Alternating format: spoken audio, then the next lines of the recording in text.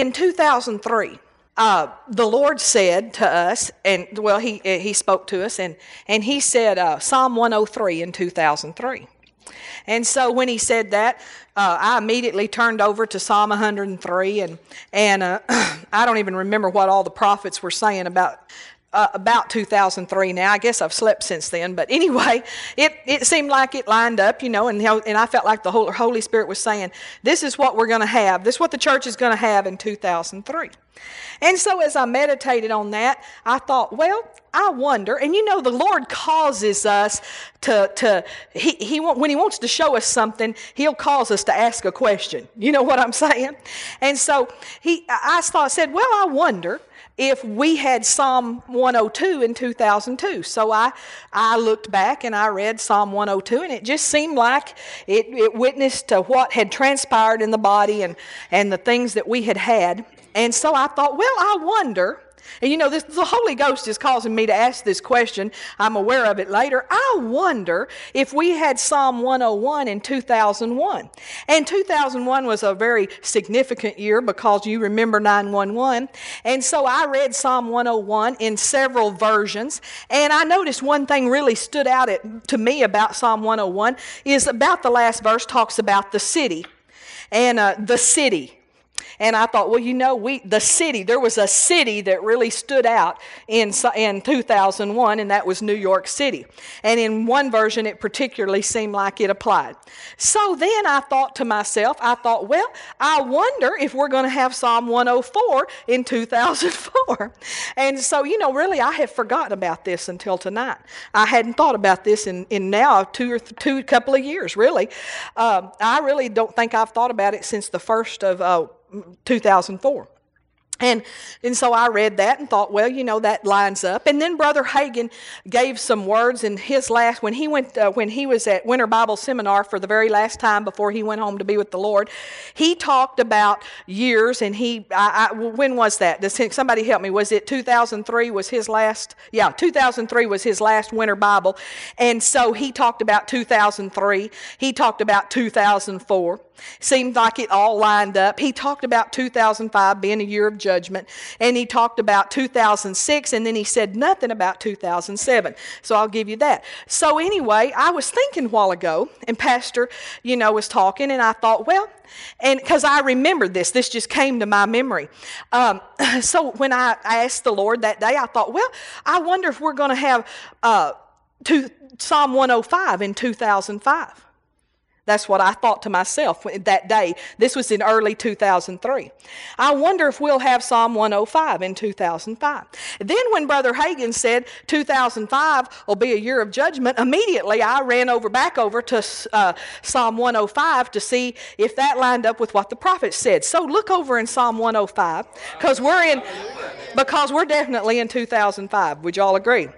And it's a long chapter, but I think this is going to be worth this to you to just see the witness of the Lord. And I want you to just take note. Now, he who has ears to hear, let him hear. Because this is not all just, it's not just, sometimes it's a little bit hidden from the natural eye. And so, but I want you to notice in Psalm 105, as we read down through it together, all the judgment in Psalm 105, good and bad. Okay? Oh, give thanks unto the Lord, call upon his name, make known his deeds among the people, sing unto him, sing psalms unto him, talk ye of all his wondrous works, glory ye in his holy name, let the heart of them rejoice that seek the Lord. So we can rejoice, can't we? No matter what, we can rejoice. Seek the Lord and his strength, seek his face evermore. Remember his marvelous works that he hath done, his wonders and the judgments of his mouth. O ye seed of Abraham, his servant, ye children of Jacob, his chosen. He is the Lord our God. His judgments are in all the earth.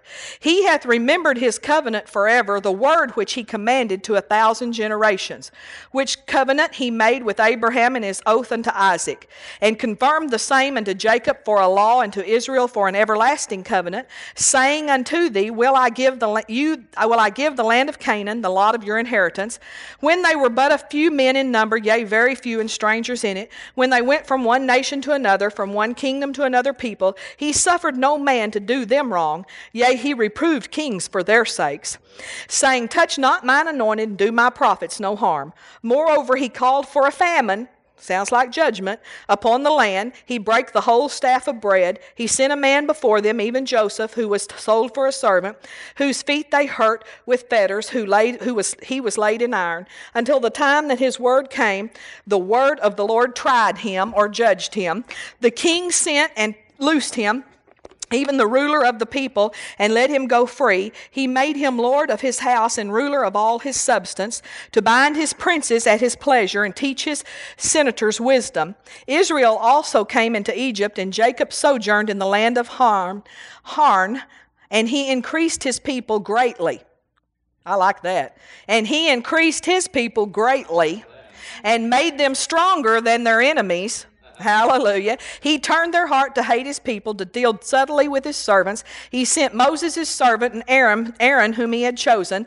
They showed his signs among them and wonders in the land of Ham. He sent darkness and made it dark, and they rebelled not against his word. He turned their waters into blood and slew their fish. Their land brought forth frogs in abundance in the chambers of their kings. He spake, and there came divers sorts of flies and lice in all their coasts. He gave them hail for rain and flaming fire in their land. He smote their vines, also their fig trees, and brake the trees of their coast. Well, the family, this is all judgment, and we know this is judgment he's referring to in the past, but he's talking about judgment in this chapter, and we need to take note. He spake, and the locusts came, and caterpillars, and that without number, and did eat all the herbs in their land, and devoured the fruit of their ground. He smote also the firstborn in their land, the chief of all their strength. But look, now he switches over to another kind of judgment. He brought them forth also with silver and gold, and there was not one feeble person among their tribes.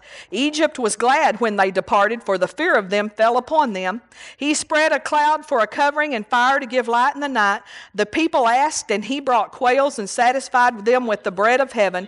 He opened the rock, and the waters gushed out. They ran in the dry places like a river. For he remembered his holy promise, and Abraham his servant. And he brought forth his people with joy, and his chosen with gladness, and gave them the lands of the heathen. And they inherited the labor of the people, that they might observe his statutes and keep his laws. Praise ye the Lord.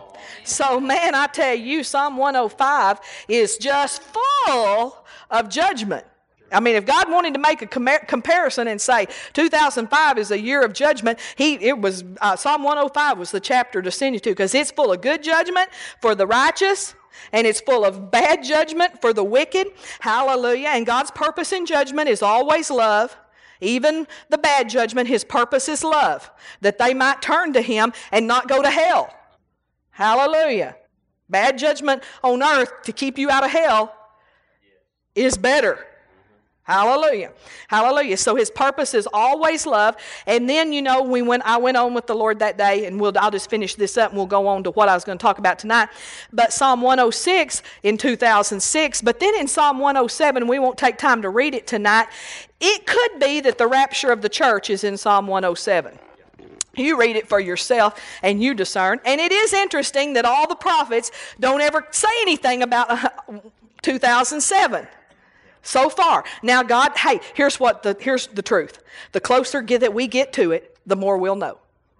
Hallelujah. We may have to get a little closer to it to know more. And it may not be that that's the year. I'm not trying to be a false prophet up here and say, but it doesn't say, it says no man knoweth the day or the hour. It doesn't say he doesn't know the year or the month. Hallelujah. And I believe we're going to have a strong witness in our heart. Hallelujah. Before Jesus comes back. But the time is short. All the prophets agree. Even the Jews agree. The Jews, they say Messiah is coming soon. They think he's coming the first time. We think he's coming the second time. Ariel Sharon said, when he gets here, we're going to ask him, have you been in our land before? Hallelujah. That's what he said. He told Billy Brim, when he gets here, we're going to ask him, have you been here before? And he's going to say yes. Amen. Amen. And they're going to say, whoops, hallelujah. Whoops, hallelujah. Glory to God. Missed that little bit. Amen. Thank you, Jesus. But so it being a year of judgment, we know the Bible says that if we will judge ourselves, we will not be judged. And there's a lot of areas that we should take the Word of God. The Lord told me one time, He said, Debbie, you are supposed to make every decision, and you're supposed to take your decisions, and you're supposed to lay them on top of the Word of God. I'd made a decision, and it was a wrong decision, and I was crying out to the Lord because I was really sorry, and I had wanted to please Him. I had wanted to make the right decision, but I actually let my soul, my emotions, get control of me, and your soul will lead you off, your emotions. And so He said, Debbie, no. He said, you have to. I said, Lord, why'd you let me make this mistake? He said, Debbie, you have to take the Word of God. And I was old enough in the Lord, and I knew the Word of God well enough. And He said, you have to take the Word of God, and you have to lay it beside every decision that you're going to make. Amen. And you make your decisions that way. And so God will let you make a mistake, folks, if you don't take the Word of God. So we need to take the Word of God and judge ourselves. But one area that the prophets, the men of the land, and the women of the land that are watchmen on the wall, that are listening and watching, are saying, especially this year, that the body of Christ needs to judge themselves when it comes to walking in love. When it comes to walking in love. And we talked about that a little bit last week. But let's turn over to Romans 5:5. Glory to God. So, because if this is a year of judgment, it seems like everything lines up that that's true. And we've already had a tsunami right at the end of last year. Thank you, Jesus. And those were the worst nations. The worst nations. The worst nations. Somebody else Pastor may can tell you the statistics more, but that the most Islamic nations, those were the worst nations that those tsunamis hit. The most antichrist, help me, the most Islamic, most persecuting of Christians, most persecuting and hating of Israel nations, where those tsunamis came. Hallelujah. Thank you, Jesus. Romans 5:5. And hope maketh not ashamed, because the love of God is shed abroad in our hearts by the Holy Ghost, which is given unto us. Well, now we've been studying spirit, soul, and body, so we're all up on this. We all know that the love of God at the new birth was put on the inside of us. That we have the power to love. Amen. We are love creatures. We're born afresh, we're born anew, we're reborn, recreated by a love God. God is love in 1 John. God is love, and we are born of Him. We are His seed. We are His creation, and He created a love creature. So we have God's capacity to love. We have the love of God, not just love, but we have the love of God shed abroad in our hearts by the Holy Ghost. Then we have to choose to live out of the inside man, out of the inner man. Because if we live out of the head, the unrenewed mind does not like to love. The world does not know how to love. We'll talk about that more in just a minute. Glory to God. But we have the love of God inside of us. We are capable of love. We are capable of love because we have His love. We are not just capable of a human type of love. We're capable of the love of God, or God's love, or agape love, or unconditional, selfless love. Agape love is unconditional, selfless love. Not just loving to get something for yourself. Not just loving with conditions. Hallelujah. And we've all experienced that other kind of love, hadn't we? I mean, we've been loved that way when we've been loved conditionally. Anybody ever love you conditionally? Loved you when you did right and didn't love you when you did wrong? That's not God's love. That's human love. Amen? And we've all loved people that way. We've all loved people that way, even as a pastor's wife. Especially when I first started out, I was very guilty of loving my church members human love. When they did right, I really liked them. When they didn't, I didn't like them so good. Hallelujah, to the moon, yeah, to the moon. No. Thank you, Jesus. Praise God. It was hard for me to show love to them when they didn't, and thank God I've learned a different kind of love, because we can learn this love. Amen. We can learn to live by it. We can learn to walk in it. And we can learn to know the value of it and to desire it and to want it. And even when we fail, to jump right back in it. And even when we fail, to repent and say, oh, God, forgive me. That wasn't love. Amen. And there's been, and to be quick to repent of those things when we step out of love. Because when we step out of love, our faith ceases to work. Amen. We can turn over to 1 Corinthians chapter 13, and we can look at that. We'll look in 1 Corinthians 13. When you step out of love, your faith ceases to work, your prayers cease to work. And this could help some of us right here to know, listen, if I'm not getting my prayers answered, I need to step back and judge myself and say, am I walking in love? Because if I'm not walking in love to my fellow man, I'm not going to get my prayers answered.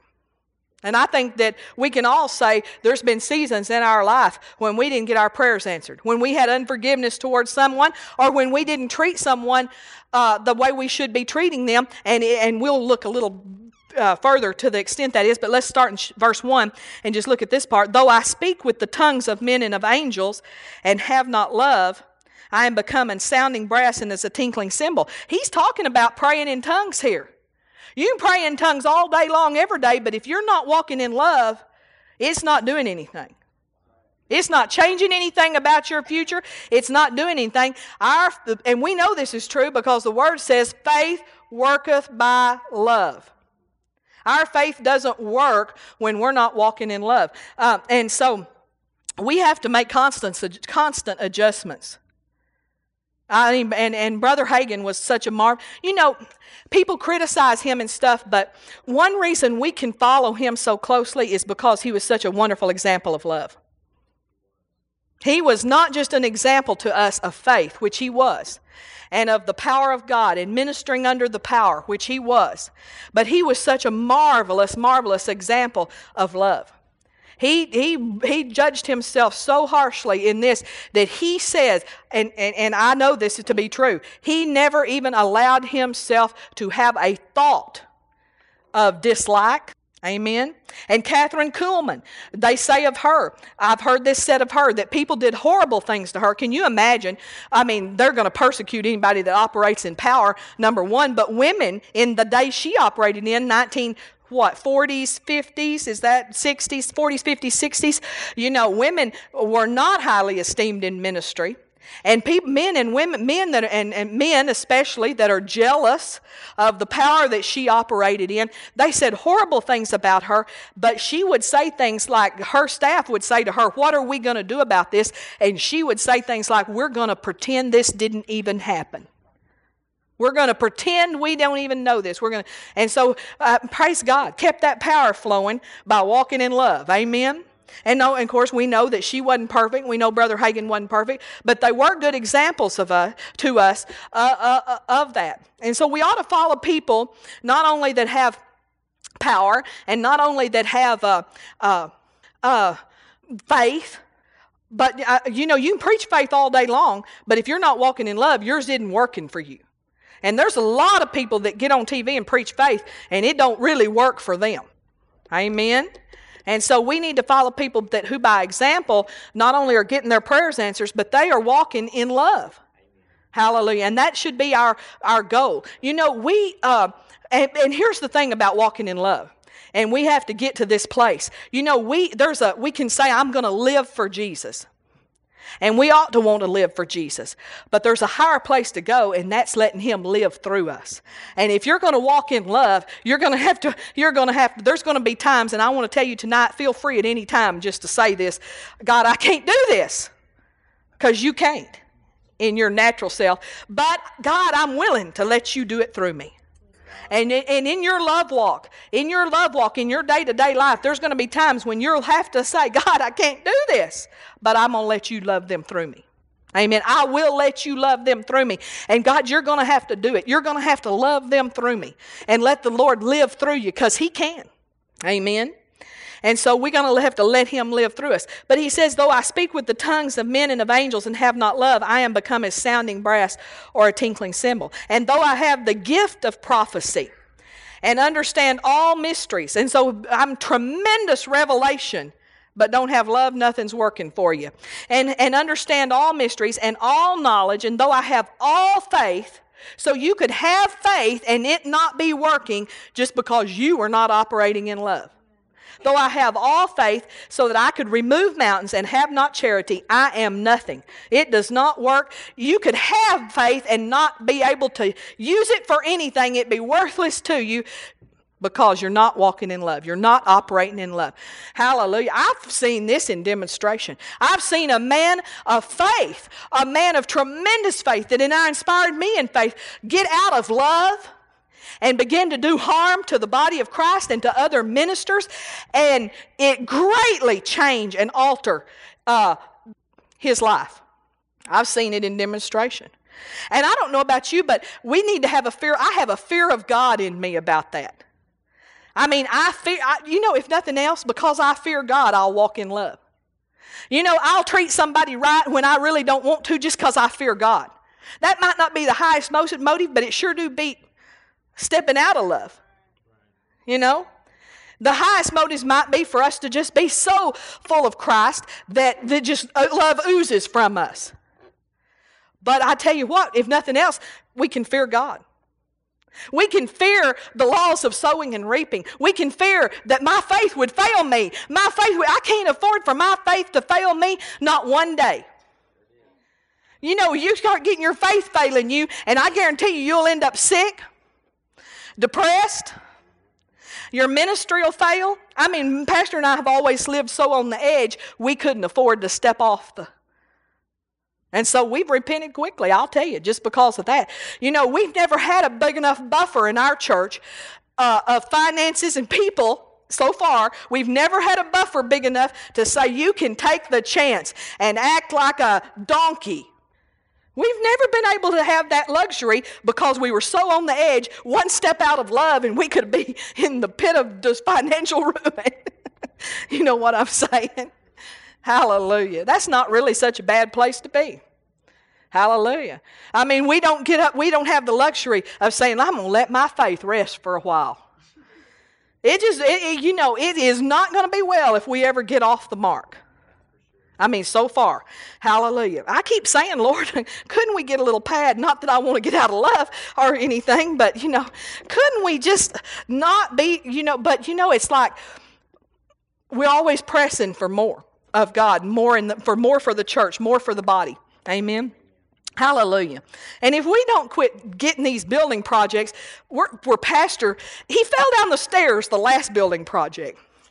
We heard this loud clatter, or they did, and he was at the bottom of those stairs at the back. And then this time he came home, it was the next day. We were sitting at lunch, and I don't even remember what I said, and he said something about I fell through the ceiling yesterday.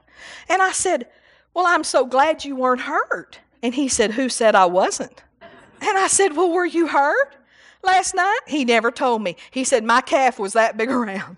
And he didn't even say, he didn't mention it until he had got his faith on it and got better. But, hallelujah. Hallelujah. So we got to get out of these building projects, folks. I want my husband, and this is not working. Hallelujah. Thank you, Jesus. Glory to God. But we're always pressing like, okay, we're going to get that youth, before we ever get the youth building done, let's put a facade on the front of the church. I'm for it. I mean, I'm not against it, but I mean, that's how we are. That's just the kind of people we are. Amen. Hallelujah. There's always more in God. Turn over, before we finish 1 Corinthians 13, turn to Luke 6, chapter 6, Luke chapter 6. Is anybody hot in here? It is so hot in here. It's just, whoo, give us some air to breathe. Hallelujah. I have to start wearing an oxygen tank up here, and like they dive with or something. Hallelujah. Luke 6:21. You people that are cold, wear clothes. Lots of them. We do, they said. Hallelujah. Well, y'all can put them on easier than we can take them off. Amen. Luke 6, verse 21. And Jesus begins to talk here, and he said, Blessed are ye that hunger now, for ye shall be filled. Blessed are ye that weep now, for ye shall laugh. Blessed are ye when men shall hate you. Blessed when men hate you. That's a different way of thinking than the world. You're blessed when men hate you. The world doesn't think like that, do they? And it says, and when they shall separate you from their company, and shall reproach you, and cast out your name as evil for the Son of Man's sake. Rejoice ye in that day, and leap for joy, for behold, your reward is great in heaven, for in the like manner did their fathers unto the prophets. But woe unto you that are rich, for ye have received your consolation. Woe unto you that are full, for ye shall hunger. Woe unto you that laugh now, for you shall mourn and weep. Woe unto you when men shall speak well of you, for so did their fathers to the false prophets. But I say unto you which hear, love your enemies. Now, it's one thing for God to tell us, walk in love to the body of Christ. Or even sometimes we can get an enemy in the body of Christ. I realize that. But, it's one thing for Him to tell us to walk in love to people that are good and kind and sweet. But He said that we are to live a different sort of life, and He said we're to love our enemies. He didn't say we was just to tolerate our enemies. He didn't even say we were just to not do something bad back to our enemies. He said we had to love them. And He said, do good to them which hate you. When somebody hates us, we have to do something good for them.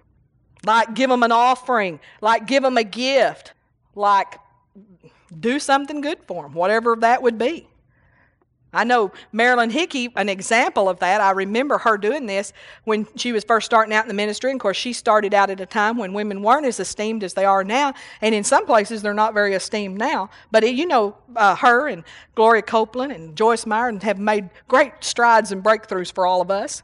And so, but at that time, when women weren't esteemed in the ministry at all, a man in her town in Denver said horrible things about her from the pulpit. And she said, Lord, I'm just not gonna take offense at this. And so she sent him an offering. And it wasn't too long till guess what? He had her in to preach in his church. It wasn't. Love your enemies, do good to them which hate you, bless them that curse you. When they do bad things to you, we're to bless them. And not only that, we're to pray for them which despitefully use you. Well, it's one thing to just say, okay, I'm not going to do anything bad. But I'm just going to ignore them. I'm just having nothing to do with those people. And that certainly is a step above putting your fist in their teeth, or cursing them, or spitting on them, or saying, come outside and we'll settle this, bless God. That is a step above. And not gossiping and talking about them all over town. Just saying I'm not going to have anything to do with them, and I'm just going to ignore this, and I'm just going to walk around them. I'm going to go, if they come in the church, I'm going out the back door. And, that's a step above having a fight right out here in the parking lot, which I've heard about deacons doing that, and not all that uncommon. Let's see, who was it? At Montgomery, the state senators and House of Representatives last week, they had to call the security in on them. Well, that's interesting, isn't it? So this is a step above that. But God, you know what He did? Well, let's keep on. 29. And unto them that smiteth thee on the one cheek, offer also the other. And him that taketh away thy cloak, forbid not to take thy coat also. I mean, they take stuff from you. We're just supposed to say, well, here, just take it all. Give to every man that asketh of thee, and of him that taketh away thy goods, ask them not again. And as ye would that men should do to you, do ye also to them likewise. For if ye, listen to this, for if ye love them which love you, what thank have ye? For sinners also love those that love them. And if ye do good to them which do good to you, what thank have ye? For sinners also do even the same. Sinners love those that do good to them. Sinners love those that love them. And if ye lend to them of whom ye hope to receive, what thank have ye? For sinners also lend to sinners to receive as much again. But love ye your enemies, and do good, and lend, hoping for nothing again, and your reward shall be great, and ye shall be the children of the highest, for he is kind unto the unthankful and to the evil. I want to tell you something. God didn't just give us something hard to do. He gave us something impossible. This cannot be done. The natural man cannot do this. And this is what he was doing. He was, the Jews of that day, they were self-righteous. They had their law, and many of them had kept the law so precisely, like the rich young ruler who said, I have kept the whole thing all my life. The whole law. All my life. And we know Paul talks about that he was the Pharisee of Pharisees. He had kept the whole law all his life, and they were so self-righteous they didn't even know they needed a Savior. And Jesus told them this because he wanted to show them how far they fell from the mark. Because this is the mark. And he wanted to show them how much they needed a Savior and how far they were from the mark. And so he gave them something that was impossible for the sinner to do. Impossible for the man who is not born again. The man who is not born again cannot love his enemies, cannot bless those that curse him, cannot turn the other cheek. Only the Christian can. And you can, because Romans 5:5, the love of God is shed abroad in your heart by the Holy Ghost. We have it inside of us. We have the capability inside of us. Hallelujah. All it is a matter of is, like Pastor said, renewing the mind and letting the Spirit ascend and rule over the flesh and the soul. Amen. Because your flesh, like my flesh, wants to take them to the parking lot and teach them something. I never had really wanted to do that because I'd lose. There's nothing tough in me, but hallelujah. I don't know, I can kick and scratch. All women can kick and scratch. You never want to get in a cat fight because, hallelujah, they'll kick and scratch, won't they? Thank you, Jesus. Hallelujah. Thank you, Jesus. So he gave us something impossible for the man that's not born again to do, but he gave us something that was possible for us to do. And this is our mark. This is our mark. Now, we may fail, but when we fail, we have to repent and we have to go at it. Amen? Hallelujah. Turn to 1 Corinthians 13 again, and let's read about this unconditional, selfless love. This love, the God kind of love, God expects us to demonstrate this love. He is not expecting too much because he gave us the ability. He is not expecting too much when he says walk by faith because he gave us his faith. Amen. He's not expecting too much when he says, I can't find 1 Corinthians. There it is. Hallelujah. I've got a new Bible here. Hallelujah. Mine just fell to pieces. And this one's, thank God, it's the same exact Bible, so everything's in the same spot, but nothing's underlined. 1 Corinthians 13. And let's look at, we'll start in verse 3 because we didn't even read it. And though I bestow all my goods to feed the poor, so you could be giving, though I give my body to be burned and have not love, it profiteth me nothing. I could be a martyr for the faith, but if I'm not walking in love, it's not going to profit me anything. There's not going to be a reward. And then in verse 4, love suffereth long, and is kind. Love envieth not, vaunteth not itself, is not puffed up, doth not behave itself unseemly, seeketh not her own, is not easily provoked, thinketh no evil, rejoiceth not in iniquity, but rejoiceth in the truth, beareth all things, believeth all things, hopeth all things, and endureth all things. Love never faileth. But where there be prophecies, they shall fail. Whether there be tongues, they shall cease. Whether there be knowledge, it shall vanish away. For we know in part, and we prophesy in part, but when that which is perfect is come, that which is in part shall be done away. And then we read the scriptures that Pastor used this morning. And like thinking like a child. Well, thinking like a child is to be selfish, like he said this morning. I noticed Carter and Caitlin, they don't even think about walking in love. When Carter gets one of Caitlin's toys, it don't matter what he has, she wants it.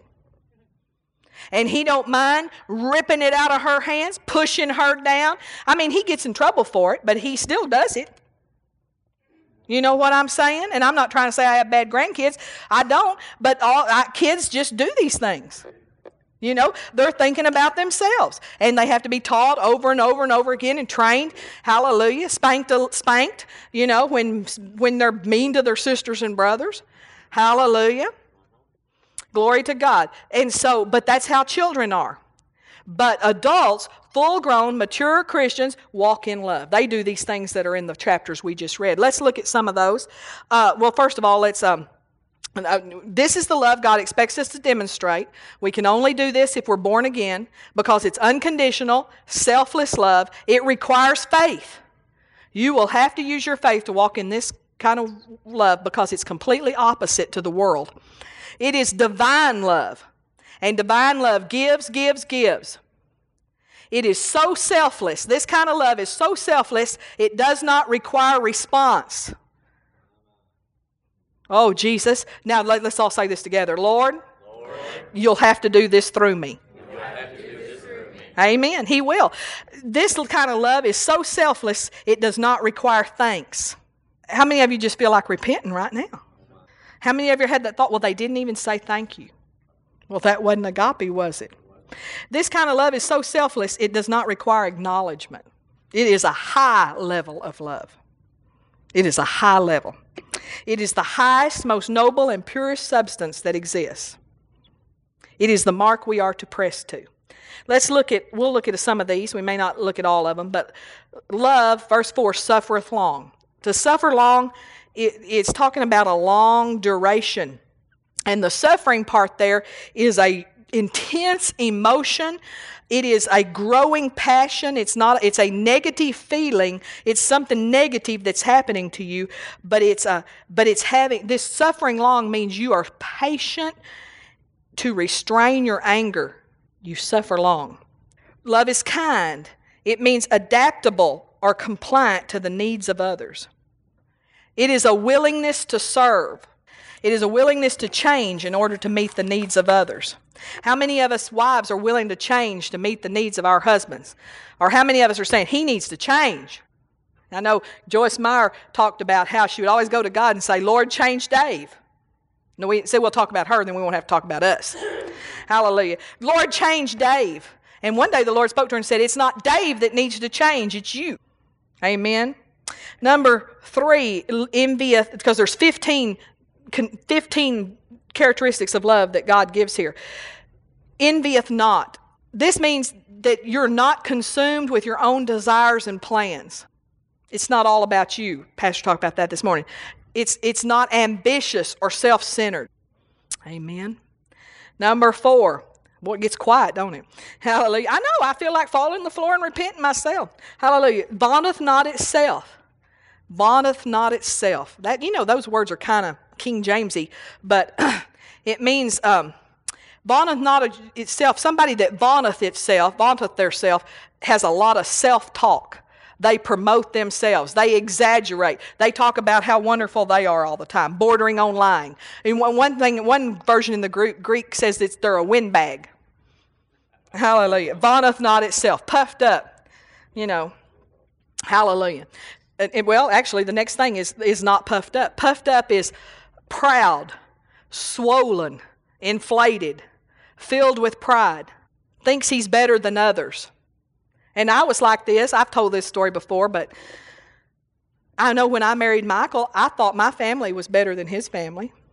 I was puffed up. I found out they weren't. One night, though, in Seminole, it was so funny.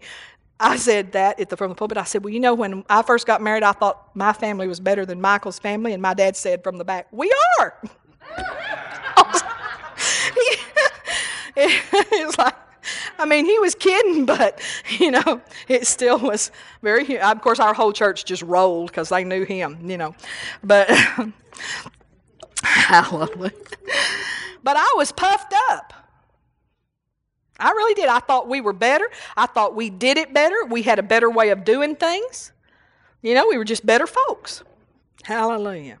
That was puffed up, proud, swollen. And love doesn't swell up like Pastor Buzzy said he swole up. Because that's being puffed up. That's pride. When you swell up at someone. You know, number 6, we'll go on because we don't want to talk about this really. Does not behave itself unseemly. Hallelujah. Does not behave itself unseemly means to act in an unbecoming manner. It just means to be careless and inconsiderate of others. Amen. You know,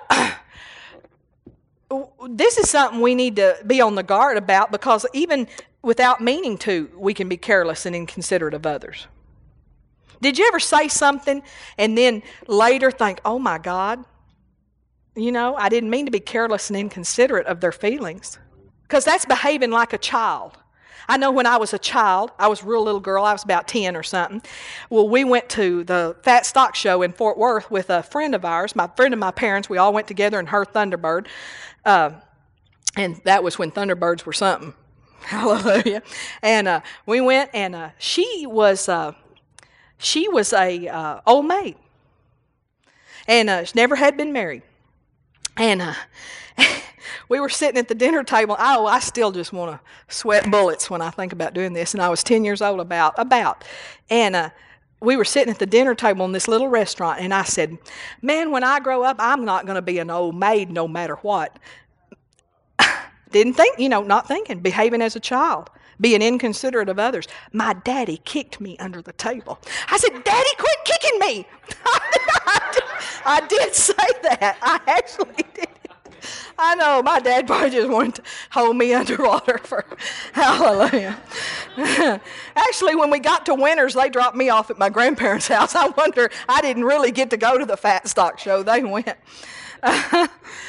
Okay, I wonder if there was any correlation to me getting dropped off. Good thing they picked me back up, isn't it? Anyway, but being careless and inconsiderate of others. Of course, I know that, she is 50-year-old woman. She's thinking, okay, this is a kid. She's not taking too much offense. But, how many times are we like a child and just not watching our words? And, what do we call it? Put foot in mouth. Hallelujah. We ought to be quick to repent when we know we've been inconsiderate of somebody's feelings. Number 7, seeketh not her own. This is someone that has to have their own way. So much so that they'll manipulate to get their own way. Amen? Wives have a tendency, I don't want to pick on women, I don't know about men, but wives have a tendency to use manipulation to get their way. And God got on to me early in our ministry for manipulating pastor. And so I don't manipulate him, I just tell him what I want. But I was trying to go in the back door and manipulate him around to get what I wanted without saying what I wanted. Hallelujah. It's better to be up front and let him just say no or yes. Hallelujah. Glory to God. Number 8 is not easily provoked. When someone is easily provoked, did you ever get around somebody that tries to pick a fight? Do you know anybody that tries to pick a fight? Maybe did you ever try to pick a fight? I've heard women say, I just want him to fight with me. He will not fight with me. I want him to fight with me. I'll try to pick a fight. But if you're one of those people who's not easily provoked, you're the kind of person that even when somebody tries to pick a fight, you don't let it provoke you. You hallelujah. Hallelujah. Hallelujah. So that means you don't lose it. You don't fly off the handle easy. Number 9, thinketh no evil. This means to credit to someone's account. In other words, you don't keep a record of wrongs and mistakes. You don't have a little black book where you're keeping up with. And I'm a wife, so I just have to preach it from the wife's standpoint, but I know I've said this, and wives, this is something we shouldn't do. This is the 3rd time you have done this. Have you any wives ever said that? Anybody? Hallelujah. We're not supposed to be keeping records. I know the men are saying, glory, hallelujah. But sometimes women are more vocal with the records they're keeping, but husbands can just keep a little silent record. Amen. So in other words, we're not keeping records of people's mistakes, wrongs and mistakes. We release people. Amen. Number 10, rejoiceth not in iniquity, but rejoiceth in truth. This means you do not rejoice when bad things happen to someone else. You don't rejoice when they sowed and they reap. You don't even have this rejoicing attitude before they reap that says, well, they better watch out. Amen. Rejoiceth not in iniquity, but rejoicing in truth. This person that walks in love is elated when people get blessed.